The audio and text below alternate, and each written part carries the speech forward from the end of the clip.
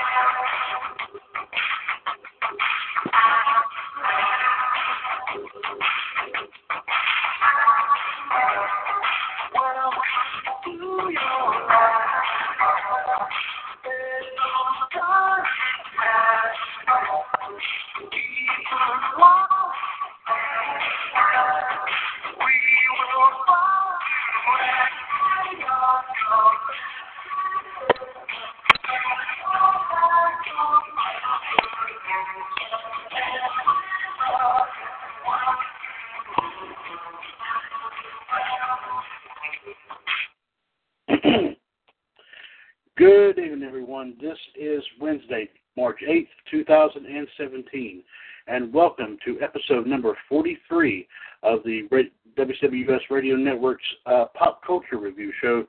It is WCWUS Outside the Ropes. This is Mr. WCWUS Chad Henshaw back on the line here with you. Of course, as always, bringing you all the pop culture stories we can find. Of course, not only coming from myself, but of course coming from my other main man here tonight. Of course, I'm referring to the Iceman himself, JD, Jared DiGirolamo. Of course, JD, the 2015 and 2017 WCWUS Hall of Famer. He is also, of course, one of the hosts of WCWUS Raw Radio every Monday afternoon right here on TalkShoe.com. And, of course, also another big part of all of our shows here in the radio network as well. Let's go ahead and bring him in to the table here tonight. JD, welcome to number 43 of what will truly be a tremendous Outside the Ropes. Indeed. Yes. And, of course, tonight we'll bring you all the, like I said, coming from 411 Mania, of course, .com, of course, good friends of ours as well as JD especially, but, of course, good friends of all of us here, too, at the Radio Network as well. And then, of course, we'll check a couple of stories that's trending on Facebook, and JD will have a few extra stories.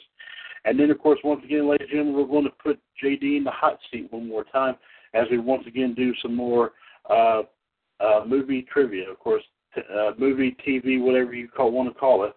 I'm sure, like I said, he'll leave you, like I said, breathless with his of course, his big time knowledge here, of course. And but of course, there might be some things that he might know, he might not know. But let me tell you something: this boy is smart as a whip. I will say that.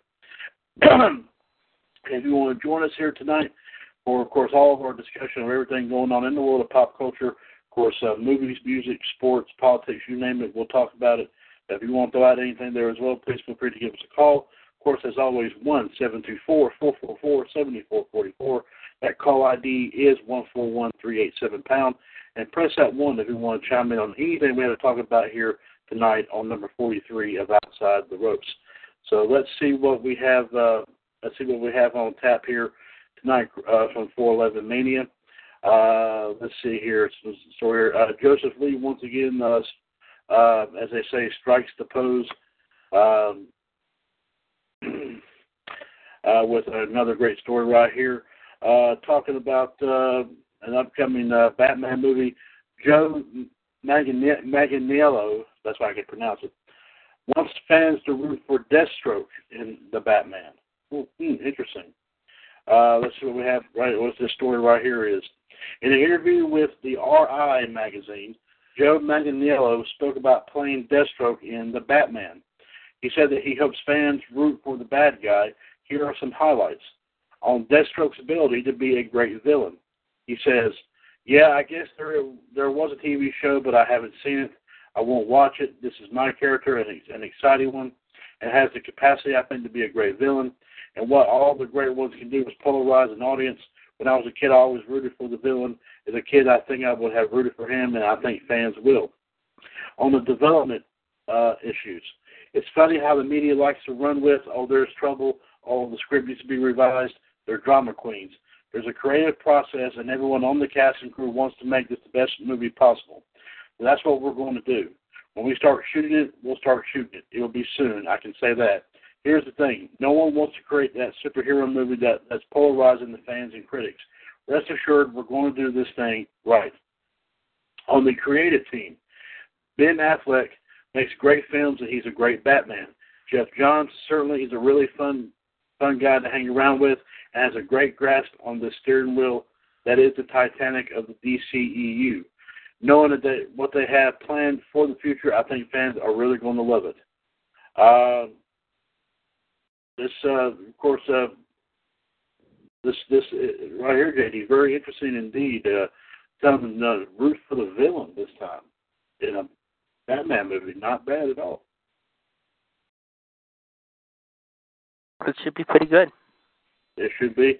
I don't see when the movie's going to come out yet, but we are looking forward to that. And a picture I've seen here, of course, it kind of reminds me, of course, that they base it on the comic book character, of course, and looks a little bit more flashy than the comic book character did. But nonetheless, it was it'll all be pretty good and all that, being portrayed by a great actor like that. So there you go. Speaking of superheroes, of course, we talked about the X-Men pilot coming up on Fox real soon. Joseph Lee brings us this story right here. My name is Eddie. Excuse me there. They have someone else joining the Fox X-Men pilot. Deadline reports that Kobe Bell has joined the X-Men pilot for Fox, along with the cast that includes Stephen Moyer and Amy Ecker. The pilot was written by Matt Nix and would be directed by Bryan Singer. It follows two normal parents, played by Moyer and Acker, who find out their children are mutants. They're forced to go on the run from the government before joining an underground group of mutants who fight to survive. Bell plays Jace Turner, a weathered man who quietly wrestles with the mortal ambiguities of a job that regularly requires cold-blooded, calculating efficiency on a day-to-day basis. Singer and Nix also executive produced along with Lauren Schuler-Donner, Simon Kinberg, Jeff Loeb, and Jim Corey. 20th Century Fox Television and Marvel Television will produce it. This should have to be something pretty good with this X-Men pilot they're talking about on Fox, JD.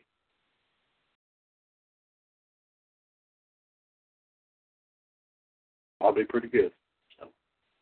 So we'll look forward to that when it comes out here really, really soon. Let's see what we have here.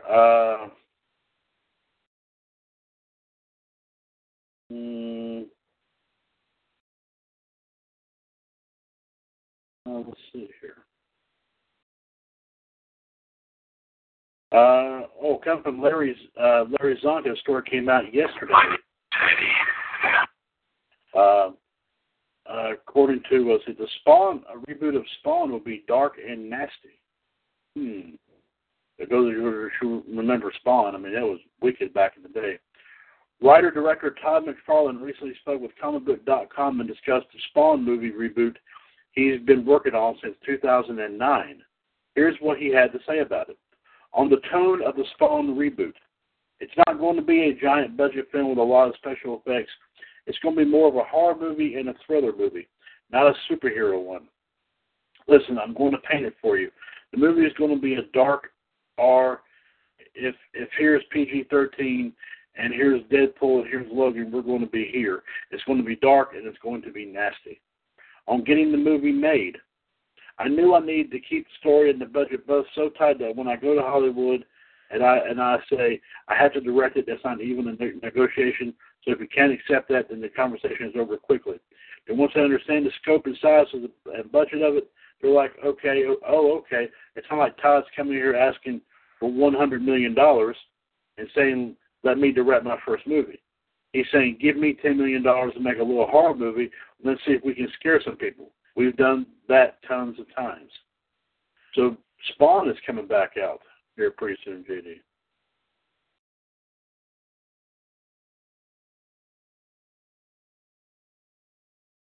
JD. Is he still with us? Yes, he is. My name is Eddie. And how's it called? You have the light to shake the world. Eddie. And we'll do one more story here before I turn it over to the Iceman right here. Let's see what we have right here.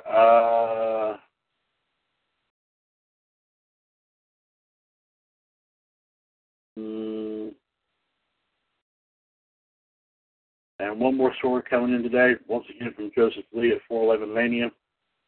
Apparently, let's see here. My name is Eddie.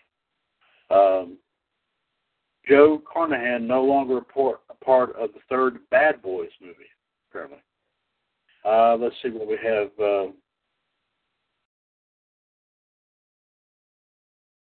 I can get this up here, okay. The Hollywood Reporter revealed that director Joe Carnahan has departed from Bad Boys for life. Some sources cite scheduling issues, while others claim it's due to creative differences.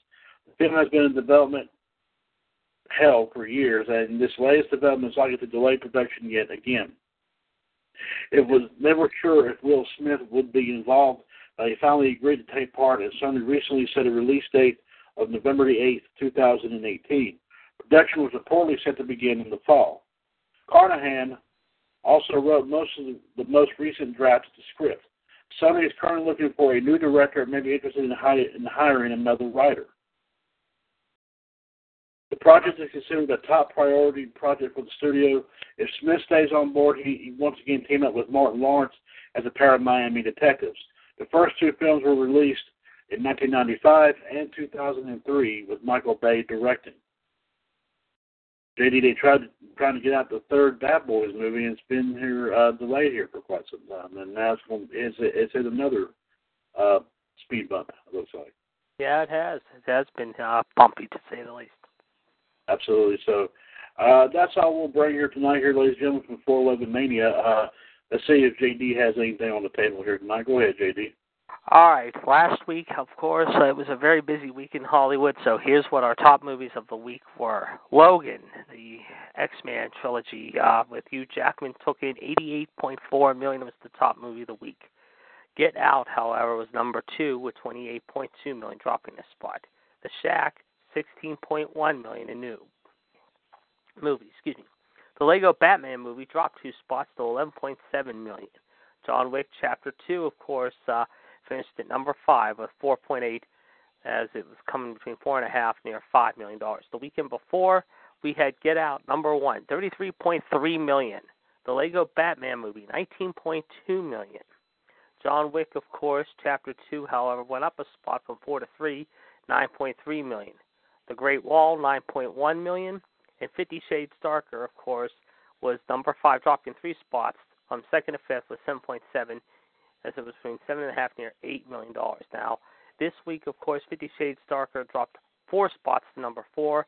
Hidden Figures stayed at number 7. The Great Wall continues to fall apart, however, here in the States, and has become a very big bomb at the box office thus far. Now, this week, we got some interesting movies coming up this week, and we'll tell you what is coming out this weekend. So bear with me here.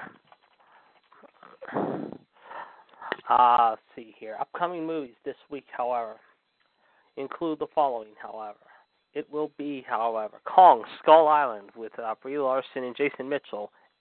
Burning Sands with Trevor Jackson, however, and Alfie Woodward in a limited role. Let's see if there's any other big releases this week, however. That is going to be basically nationwide. Not really too many nationwide, however. Brimstone with Guy Pearce and Dakota Fanning will be in a limited role. Revolution, New Art for a New World, of course, is in limited role. Personal Shopper, however. Swing Away, starring Shannon Elizabeth, however, and John O'Hurley, however, mind you.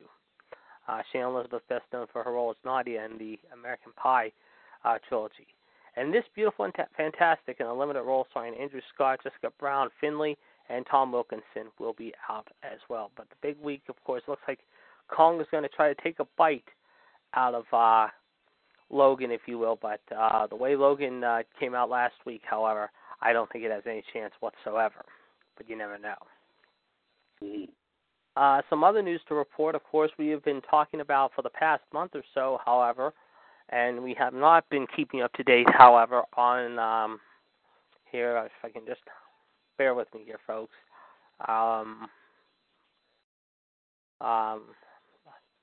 just had. Shoot. Bear with me here.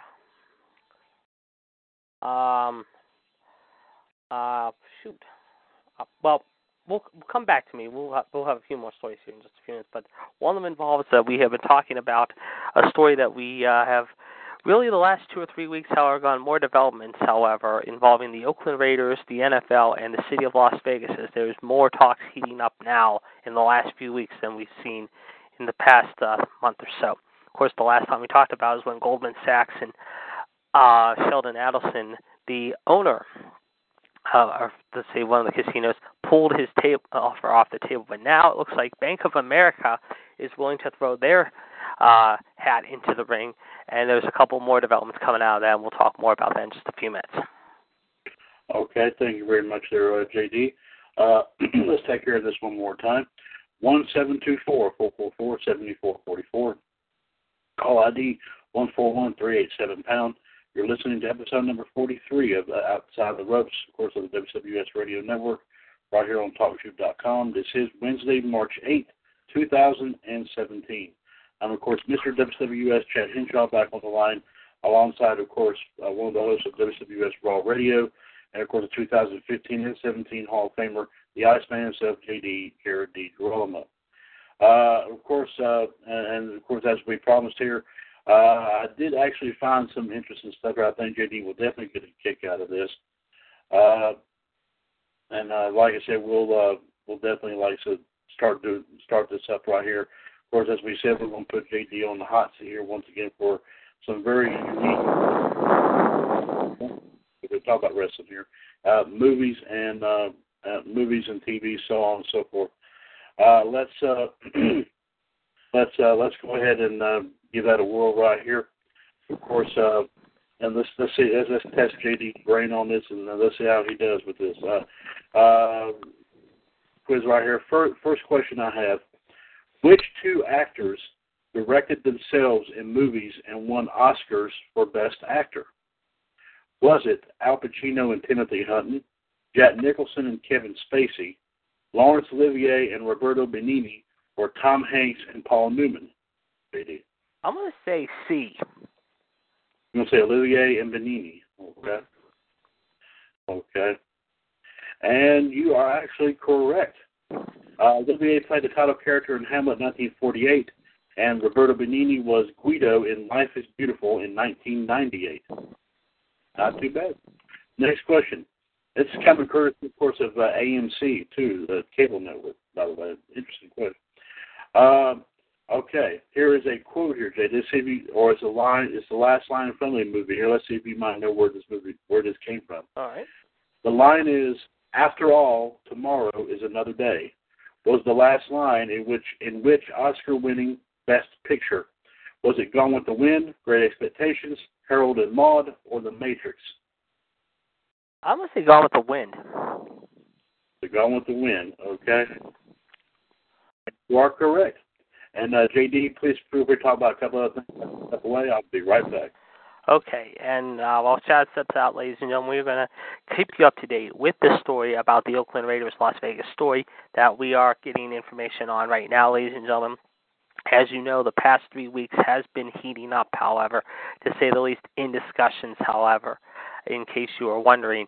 Of course, we're going to thank our friends here at the Las Vegas Sun, the Las Vegas Journal, and the East Bay Times, if you will, from California, giving us the information on this breaking story. As you know, ladies and gentlemen, a lot has gone down in the last several weeks since we last talked about the Oakland Raiders, however, so let's get you all up to speed right now.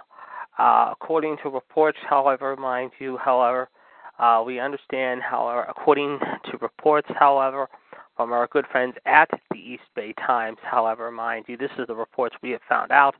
Ladies and gentlemen, as we mentioned earlier this week, however, mind you, there is a new investor into the Las Vegas story. And we're going to get that story, tell you about that story in just a moment here, ladies and gentlemen. Of course, as you know, back in late January, Sheldon Adelson and, of course, Goldman Sachs pulled out of the deal that would see the Raiders move from Oakland to Las Vegas, of course, and built themselves a brand new state-of-the-art $2 billion stadium. As a result, however, here is the story right now, according to reports, however, mind you, and this is the reports, however. The Raiders reportedly have a new financial backer for the proposed Las Vegas stadium that would house them if relocation is granted by the NFL owners. The team revealed on Monday a new financing plan with backing from Bank of America. USA Today and AP have reported the Raiders presented the new proposal to the NFL Stadium and Finance Committees. Meanwhile, Mayor Libby Sharif has presented to the committee also, but has offered no new proposals or information according to the reports. In a statement, Sharif said, "We made a sound economic case for keeping the Raiders in Oakland through the creation of what could become one of America's premier mixed-use sporting venues." Now, a full meeting of NFL owners is scheduled to begin in late March, however, in Arizona, where a vote on the Raiders' move could be called. The team, of course, needs approval from 24 of the 32 owners to move forward with plans to build a 65,000-seat stadium that would open in time for the 2020 season. The stadium potentially is awaiting the Raiders is a $2 billion dome roof stadium. Now, Sheldon Adelson, of course, who withdrew his backing after the Raiders presented a plan to the Las Vegas Stadium Authority Board that didn't include him, however, mind you, had originally pledged $650 million before withdrawing. Now, the state of Nevada, of course, has committed $750 million to the project through the sales of bonds that would be repaid over the next 30 years or 3 decades by a hotel room tax. The Raiders in the NFL right now are committed to paying $500 million, with the rest supposedly coming from the new investors. Now, as you know, many major banks have special sports financing groups for such projects.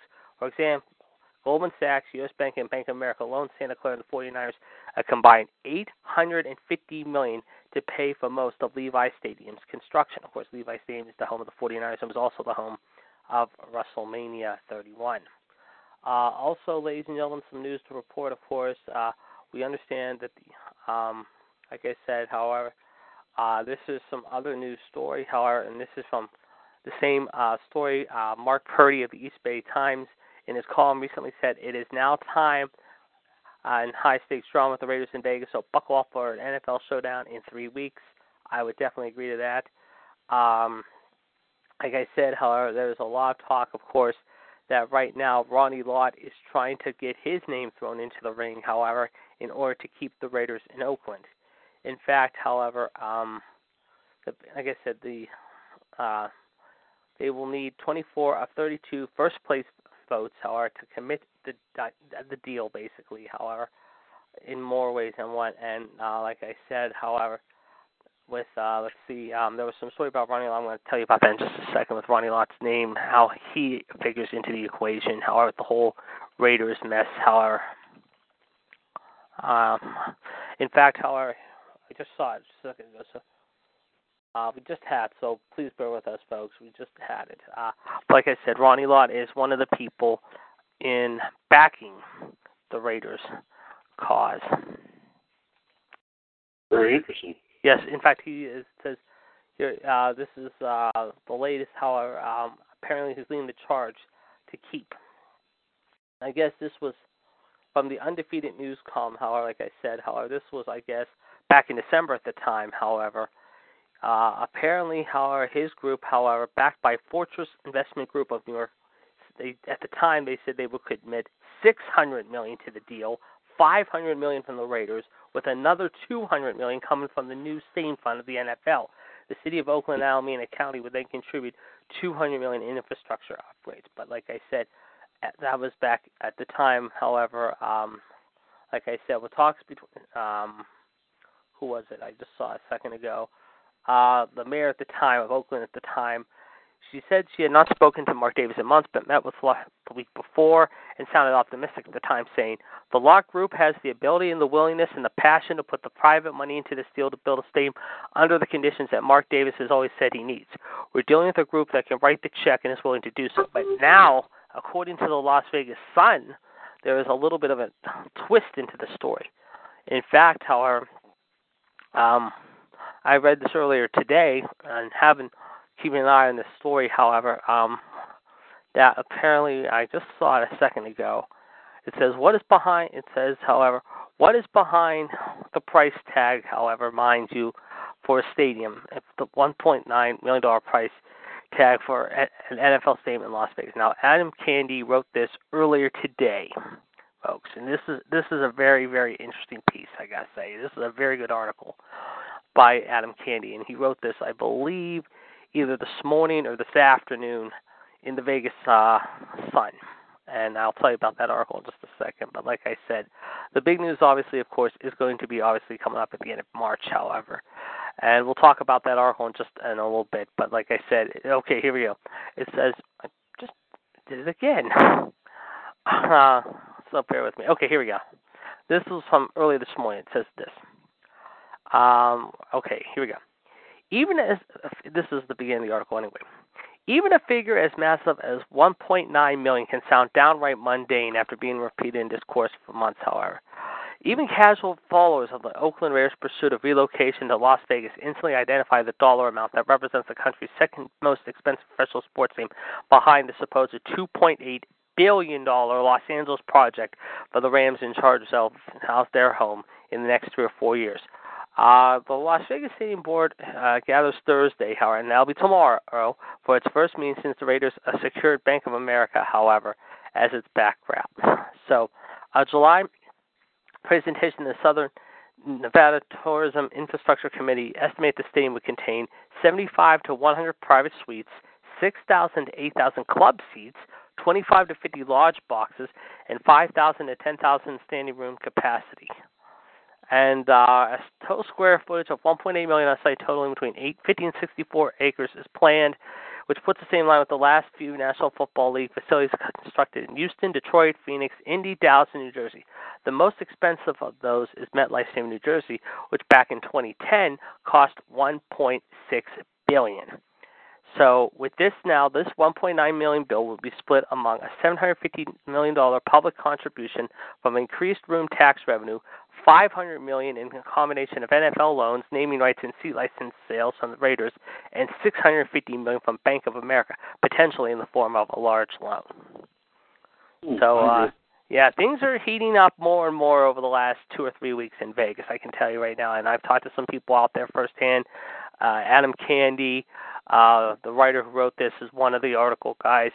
And there's another gentleman who writes for the Las Vegas Review Journal. His name is, I believe, Ed Craney or something like that. I'll have to find the piece. But I've been talking to a few of reading some of these articles in Vegas. And some of these guys, however, like I said, in Las Vegas, they're also considering Sam Boyd Stadium, the home of UNLV, to be the short-term home for UNLV for the Raiders until they get the stadium. But like I said, some of these guys in Las Vegas and the Sun newspaper and the Review Journal have had very, let's just say, very unique opinions about this whole thing. Like I said, some of them are like Richard Vallata, John Mark, Ed Graney, Graney. Like I said, however, there was an article from March 6th about stadium and rent deals for all 32 teams. I'm going to shut up after this last piece, but there is an article of all stadium rent details for all NFL teams. I'll tell you how interesting it is because you're going to probably go crazy. Okay, here we go.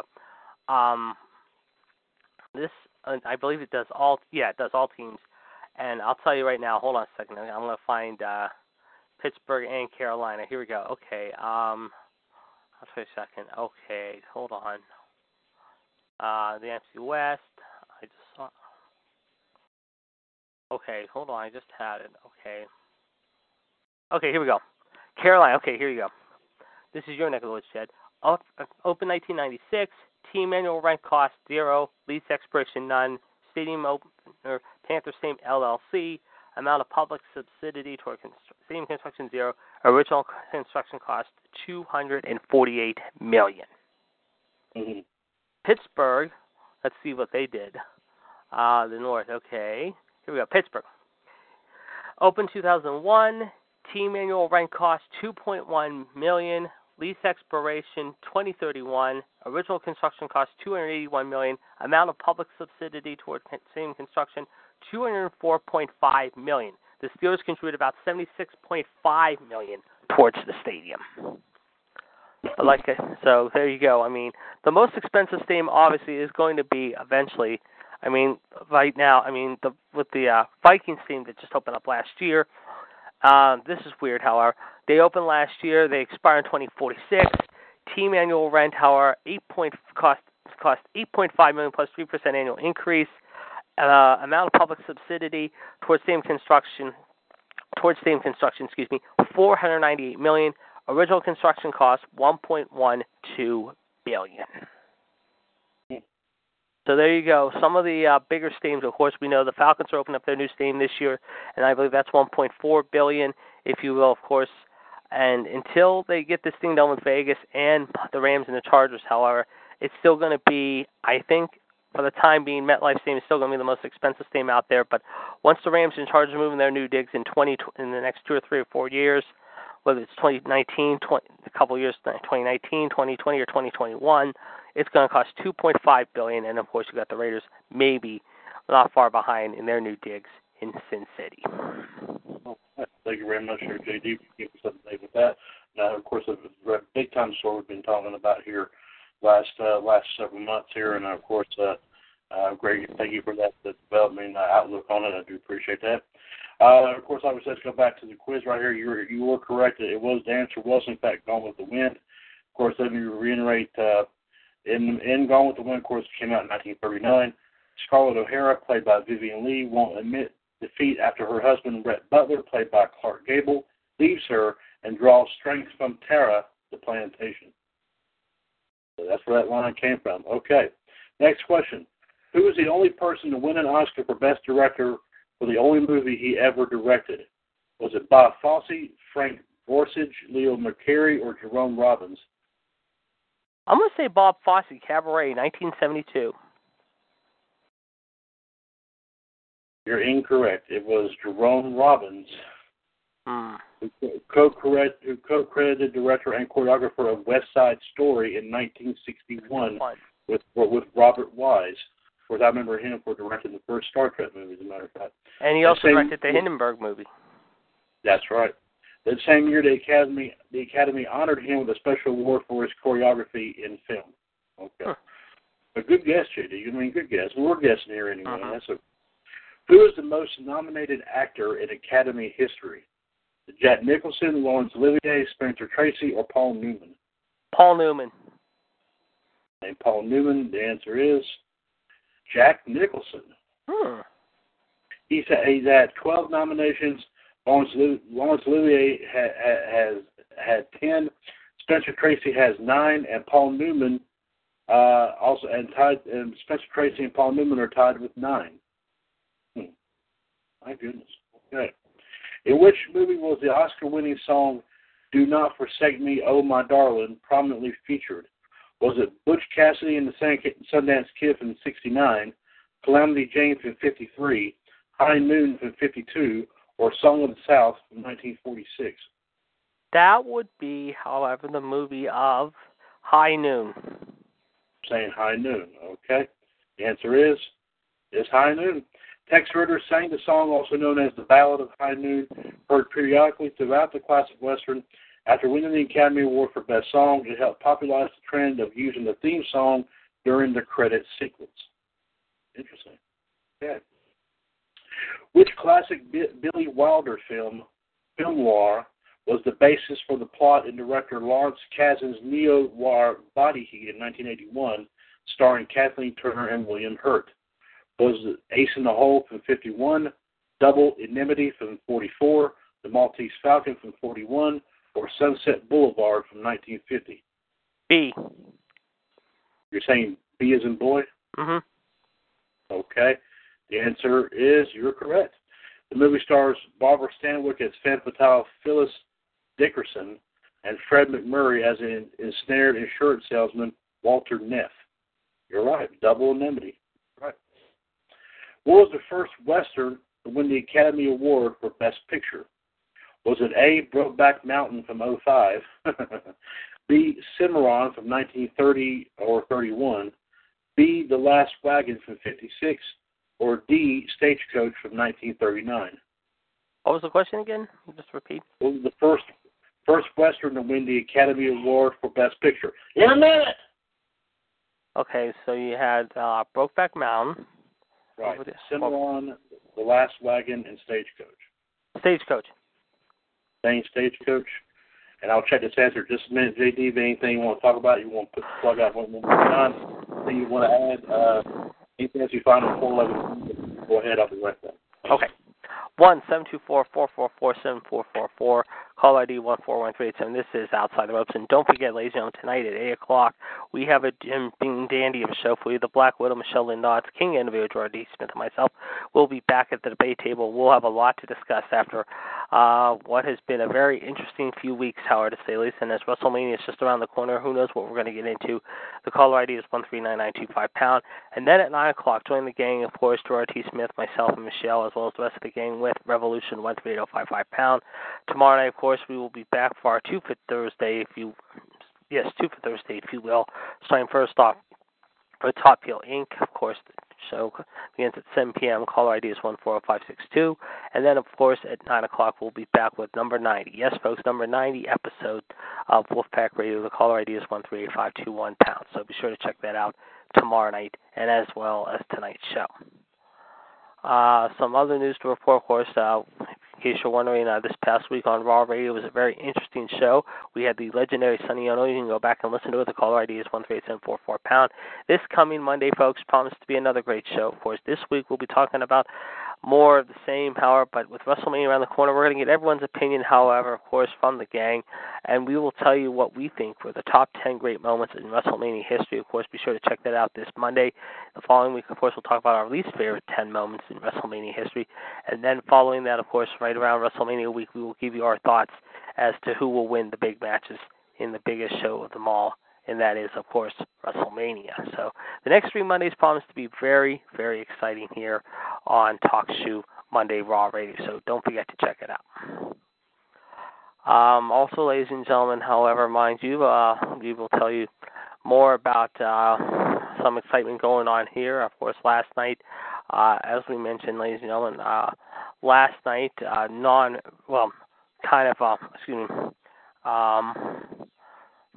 trying to think how I can't remember. Oh, yeah. One thing we will talk about, of course, mind you, and we kind of mentioned it last night, ladies and gentlemen, as we heard about it eventually on the news wire, in case you're wondering, ladies and gentlemen.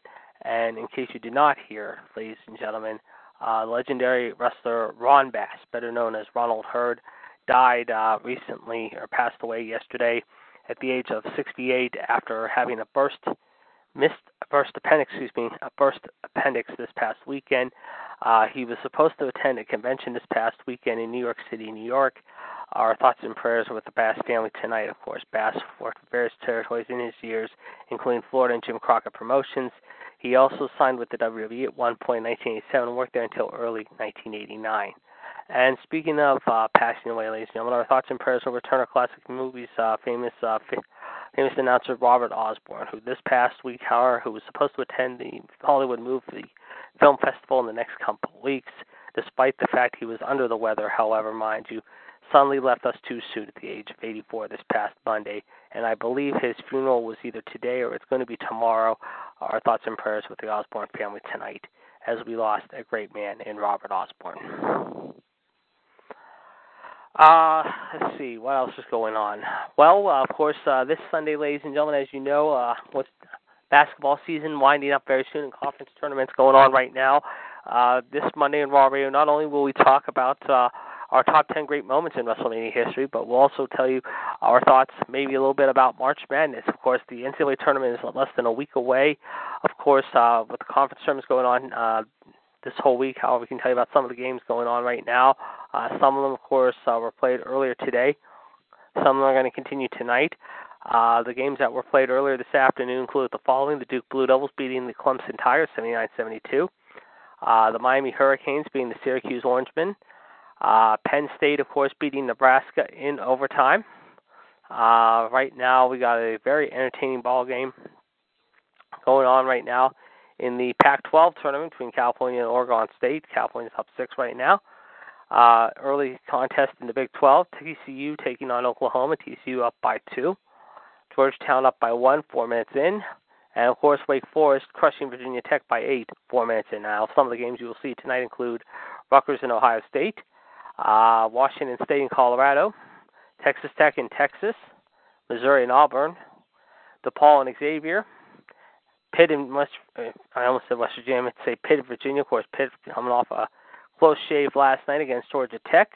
And the last game of the night, however, on this first night of, Big Wednesday, as we like to say here, it will be in the Pac-12, Washington taking on Southern Cal. So definitely some great games there tonight. And also for you NBA hoopers, however, we got a double dip tonight beginning at 8 p.m. on ESPN. It will be Detroit traveling to Indiana. Of course, last night, WWE SmackDown was held at the Bank for Sight Fieldhouse in the home of the Pacers in Indianapolis, Indiana. Of course, that's where they will be tonight.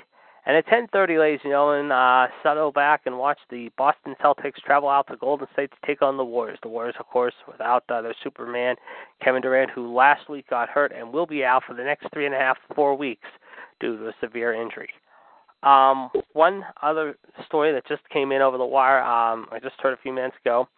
Earlier today, however, mind you, an airplane carrying the Michigan men's basketball team was involved in a mishap this afternoon, but no one was injured, thankfully, as they were attempting to take off in high winds this afternoon at Willow Run Airport in Yosemite, Michigan. Of course, the Big Ten tournament this year is being held in the nation's capital, surprisingly. It seems like all the tournaments are switching up venues. Of course, the Big 12 in Kansas City, the ACC in Brooklyn, New York, the Atlantic 10 going on in Pittsburgh right now, and, of course, the Big 10 in Washington, D.C. But they said earlier in the day Ann Arbor was having winds of anywhere between 40 to 50 miles per hour. Coach John Beilein did say that all his players were okay, a little banged up, but thankfully everyone was okay and not seriously hurt. Of course, they will be taking on Illinois tomorrow afternoon in the second round of the Big Ten tournament at the Verizon Center against Illinois. So that is very good news, to say the least, of all the Michigan players and the coaches being okay after a very scary ordeal earlier this afternoon. Absolutely. Thank you very much there, JD. Let's go ahead. Let's go back to this question right here. I think what we said, the question was the first Western to win the Academy Award for Best Picture. And I think you did answer Stagecoach. Let's see if this was correct. The correct answer was Cimarron. Which one was it? Cimarron. Cimarron, okay.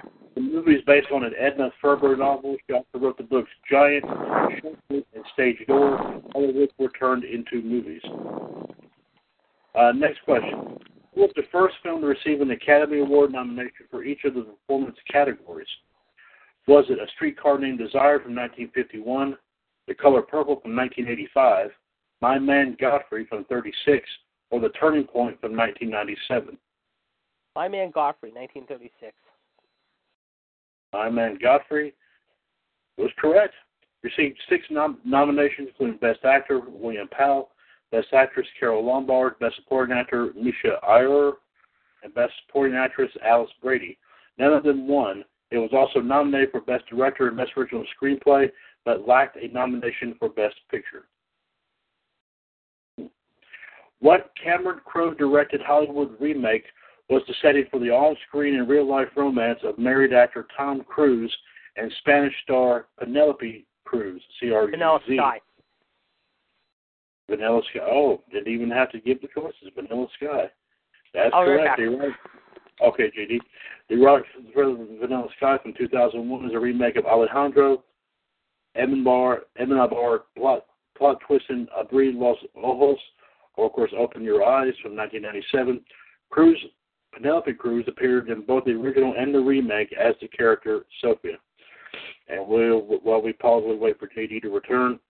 We'll let you know right now that we are overseeing, of course, everything over in the group called WCWUS, Beginning of a Dream, of course, our group dedicated to Georgia Championship Wrestling, where tonight, the Radio Network group tour will have our live video feed, of course, for episode 302 of Revolution Tonight. Once again, we'll be bringing you views, history, the Human Suplex Machine. Our thoughts and opinions about last night's SmackDown live broadcast. More wrestling extras, including some more wrestling trivia. In the fantasy matchups, you never know what we'll have, but we'll have that for you tonight at 9 o'clock on Revolution, episode 302. Of course, call ID 1380555#. Next up here, which movie ends with this final line of dialogue? Why, she wouldn't even harm a fly. Psycho. Insane Psycho. Oh, is correct. The phrase refers to the inner thoughts of crazed, schizophrenic Norman Bates, played by Anthony Perkins, as he sat in a jail cell and imagined what people would think of him/her. In which plot-twisting movie was it revealed that in the surprise ending that the crippled con man who was released after being interrogated in the police station was in fact the criminal mastermind Kaiser Soze? Was it Dial M for Murder, The Getaway, Hoodlum, or The Usual Suspects? I want to say The Usual Suspects. Usual Suspects. That is correct. Kevin Spacey played the dual roles of crippled con man Roger Verbal Kent and Kaiser Soze. It was 1995 when that movie came out. Yep. Okay. The tagline here, JJ. Let's see if we know where this movie, what this tagline belongs to. The loveliest motion picture of them all. It was a tagline to which movie? A Star is Born, Less Girls, Let's Make Love, or My Fair Lady? What was the tagline again? The loveliest motion picture of them all. I want to say A Star is Born. Star is Born. It was My Fair Lady. Hmm. Professor Henry Higgins transforms the unrefined Eliza Doolittle into a lady through speech training. She leaves him after he treats her harshly, which devastates him. Yes, I know that was a pretty big movie. Yes. Okay. Who said? I think we might know this one right here, but let's give it a shot here anyway. Who said the following line, and what movie did it come from? Greed, for lack of a better word, is good. Wall Street, Michael Douglas scoring Gecko. One of my favorite movies. Didn't take long, and that is correct. The movie was modeled after the junk bond scandal of the 1980s, and the quote after a speech given by Ivan Boesky, who paid the SEC $100 million to settle insider trading charges later that year. And that movie came out in 87, by the way. Yes. Which is the shortest movie to win Best Picture? Was it Annie Hall, Marty, Midnight Cowboy, or Sunrise? Annie Hall. Annie Hall. The correct answer was Marty. 1955 was the shortest at 91 minutes. Annie Hall actually came out in 77, came out at 93 minutes. The shortest Best Picture nominee was Mae West, She Done Him Wrong. It came out in 1933 at 66 minutes long. Yes. Which was the most notable? Excuse me. Let me rephrase that. Sorry, I said that wrong. What was most notable about the 96-minute-long movie Russian Ark that came out in 2002 from director Alexander Sokolov? I guess that's Russian, I think. What year was this again? Huh? What year was it again? 2002. Okay. The movie's called Russian Ark. Okay. What was most notable about it? Was it A, it had no cuts, B, it was shot in 3D, C, the opening scene had an 18-minute tracking shot, or D, there was no talking for the first 25 minutes? I'm going to say D, there was no talking for the first 25 minutes. Okay. And the correct answer is it had no cuts. Huh. The longest single-shot feature-length narrative movie in history, the camera roamed the halls of St. Petersburg Hermitage. That's cut. My goodness. What was the name of the American actor who starred in Sergio Leone's low-budget spaghetti westerns in the 1960s? Lee Von Cleef. Okay, well, that wasn't one of the choices. But that's a good guess. Let me go and give you one. Let me give you the choices here. You can guess if you want to. Okay. Was it Clint Eastwood, Gary Cooper, John Wayne, or Robert Redford? Eastwood. Clint Eastwood? Yes, sir. It was Eastwood.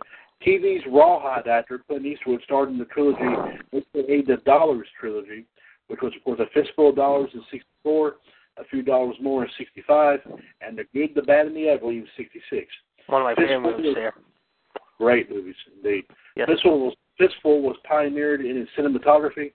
It was the first time in the States a gunfight was shot with both the shooter and the victim in the same frame. Interesting. Very interesting. Yes, indeed. Which Billy Wilder movie seriously tackled the taboo subject of alcoholism for the first time in Hollywood? Days of Wine and Roses, Jack Lemmon and Lee Remick, 1962. Well, again, JD, that's a great answer, but that's not the four choice. They didn't put it down. I'm surprised by it. Let me give it to you. See if you might have one of these kind of tech at your brain a bit. Is it Eight in the Hole from 51, The Lost Weekend from 45, The 7-Year Itch from 55, or Fedora from 78? I'm going to say B. B as in boy? Yeah. The Lost Weekend. And you're correct. It was The Lost Weekend. The movie starring Ray Milland was Billy Wilder's fourth directorial effort. The alcohol industry offered to purchase a negative and remove the movie from circulation, but later praised and supported the movie following its popular release and critical success. Okay. All right, here's another tagline, JD. See if we can guess where this movie came from. What movie this tagline came from? There you go. All right. We'll go a little bit past 7:30 as well. We'll get a couple more in there before we close tonight. All right. Okay, here we go. Here's the tagline. What movie did this come from? To enter the mind of a killer, she must challenge the mind of a madman. Was it Border Town from 2007, Copycat from 95, Monster from 2004, The Silence of the Lambs from 91? Ooh, there's two good ones that you just mentioned. I'm going to guess, and you said this was an Oscar winner, right? I think it might have been. It does not say it. All right, I'll say. All right, I know I'm going to kick myself for saying. I'm going to guess this one. This is my guess. I'm going to say Silence of the Lambs, but I'm thinking.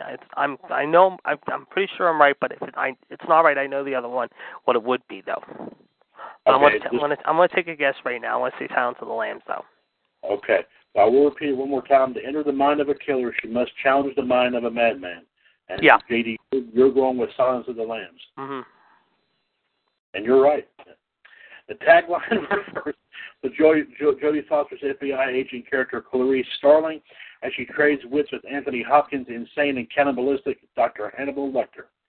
You're right on the ball, JD. Very good. Very good indeed.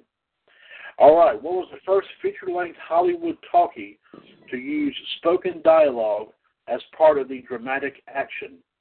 Was it A, All Quiet on the Western Front from 1930, Bringing Up Baby from 38, The Jazz Singer from 27, or Showgirl in Hollywood from 1930?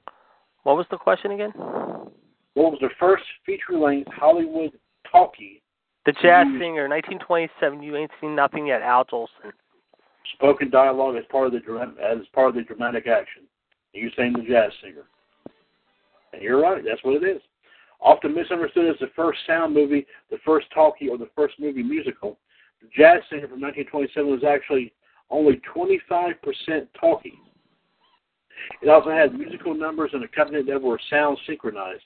The first sound movie is the silent Don Juan from 1926, with a synchronized musical score and sound effects. The first all-dialogue feature-length movie is Lights in New York from 1928, and the first musical is The Broadway Melody from 1929. But back in the 20s there. Wow, my goodness. Okay. Who are the only two actresses to win the Best Actress Oscar 2 years consecutively? You get what I'm saying? Mm-hmm. Is it A, Bette Davis and Kate Winslet, B, Jessica Tandy and Elizabeth Taylor, C, Katharine Hepburn and Louise Rainier, or D, Meryl Streep and Judi Dench? I'm going to say, oh, wow, this is tricky. I'm going to say C. You're going to say Hepburn and Rainier, okay? Yeah. And the answer is, you're right. Oh, my goodness, nice guess, J.D. Louise Rainier for The Great Ziegfeld in 36 and The Good Earth in 1937, and Katharine Hepburn for Guess Who's Coming to Dinner in 67, and The Lion in Winter in 68. Not bad, J.D., not bad. Okay. This is another one where you got to determine this line came from the last part of the movie. This last line. Okay. All right. The line is 2 more months. Was it A, Even Cowgirls Get the Blues from 93, Fargo from 96, The Life Aquatic from 04, or Memento from 2000?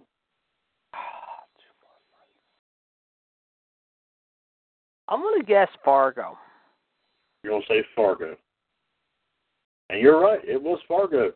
Marge Gunderson, who was played by Frances McDormand, the town's pregnant sheriff, was referring to the time remaining until her due date. Nice guesses, JD. Excellent guesses. I told you knew what you were talking about. Okay. Mogambo from 1953 with Clark Gable, Ava Gardner, and Grace Kelly was a remake of which earlier movie also starred Clark Gable, but opposite Jean Harlow and Mary Astor? Was it Forbidden Paradise from 1924, Red Dust from 32, Too Hot to Handle from 38, or White Man from 1924? A. You're saying Forbidden Paradise. Mm-hmm. The correct answer was Red Dust. Mm. It was filmed on a rubber plantation in Indochina, while Mogambo was set in Africa. Okay. Ooh, that'll be good. What was Robert Duvall's first movie role without dialogue? Was it The Detective from 68, Lady Ice from 73, To Kill a Mockingbird from 62, or True Grit from 69? I'm going to say True Grit from 69. True Grit. It was To Kill a Mockingbird. He played the part of the reclusive Arthur Boo Radley, who lived in a neighboring house, and he only appeared in the movie's conclusion. That was a good movie, by the way. I loved it. That was a great, To Kill a Mockingbird. That was great. Gregory Peck. Yes, great movie. After I read the book in school, and we we actually didn't read the book, I remember, because when I took English, I think it was my sophomore year, we read, what was it? It wasn't To Kill a Mockingbird. It was Mice and Men. And I fought them. One of my teachers said, "Come on, we got to read this book." And I'm like, okay. We only read maybe half of it, if that. Right. And we'll do one more right here, and then we'll go ahead and call it a night for Outside the Ropes. And let's test this big time, JD. We're going way back here as well. The jungle scenes and other stock footage used in the studio's first Tarzan film with Johnny Weissmuller, Tarzan the Ape Man from 1932, were from which earlier MGM movie? Was it Africa Speaks from 1930, Boru the Ape Boy, also from 1930, Trader Horn from 1931, or Zanzibar from 1928? I'm going to say A. You say Africa Speaks. Mm-hmm. The correct answer was Trader Horn, believe it or not. Footage came from the Best Picture nominated Trader Horn from 1932 by director W.S. Van Dyke. It was the first non-documentary production to be filmed in Africa. Well, we'll save this right here. And like I said, this is a good page right here. We'll try some more of these next week here as well. So, great knowledge there, JD. Indeed, great knowledge indeed.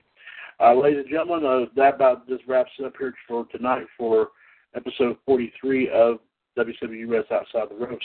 We want to thank the Iceman, JD, Jerry Girolamo, for joining me here this evening. For, of course, giving us all the updates here, of course, and everything going on in the world of music, movies, sports, and other pieces of pop culture. Of course, be sure to join him alongside King NWO, Gerard T. Smith, and the Black Widow, Michelle Lynn Dodds, for episode of WCWUS Wrestling Debate coming up here in about 25 minutes. And of course, I'll be back, ladies and gentlemen, for episode 302 of WCWUS Revolution, where we'll do our live video feed from GCWUS, Beginning of a Dream, here tonight. Remember, Outside the Ropes is a broadcast of the WCWUS Radio Network right here on TalkShoe.com. We're over 1 year older, continuing to be bolder. Radio Network continues to be and will forever remain your red carpet connection here tonight. JD, thank you very much. Take care. We'll talk to you later on here with Wrestling Debate and Revolution. Take care. See you on the red carpet. And as always, here in the radio network, God bless.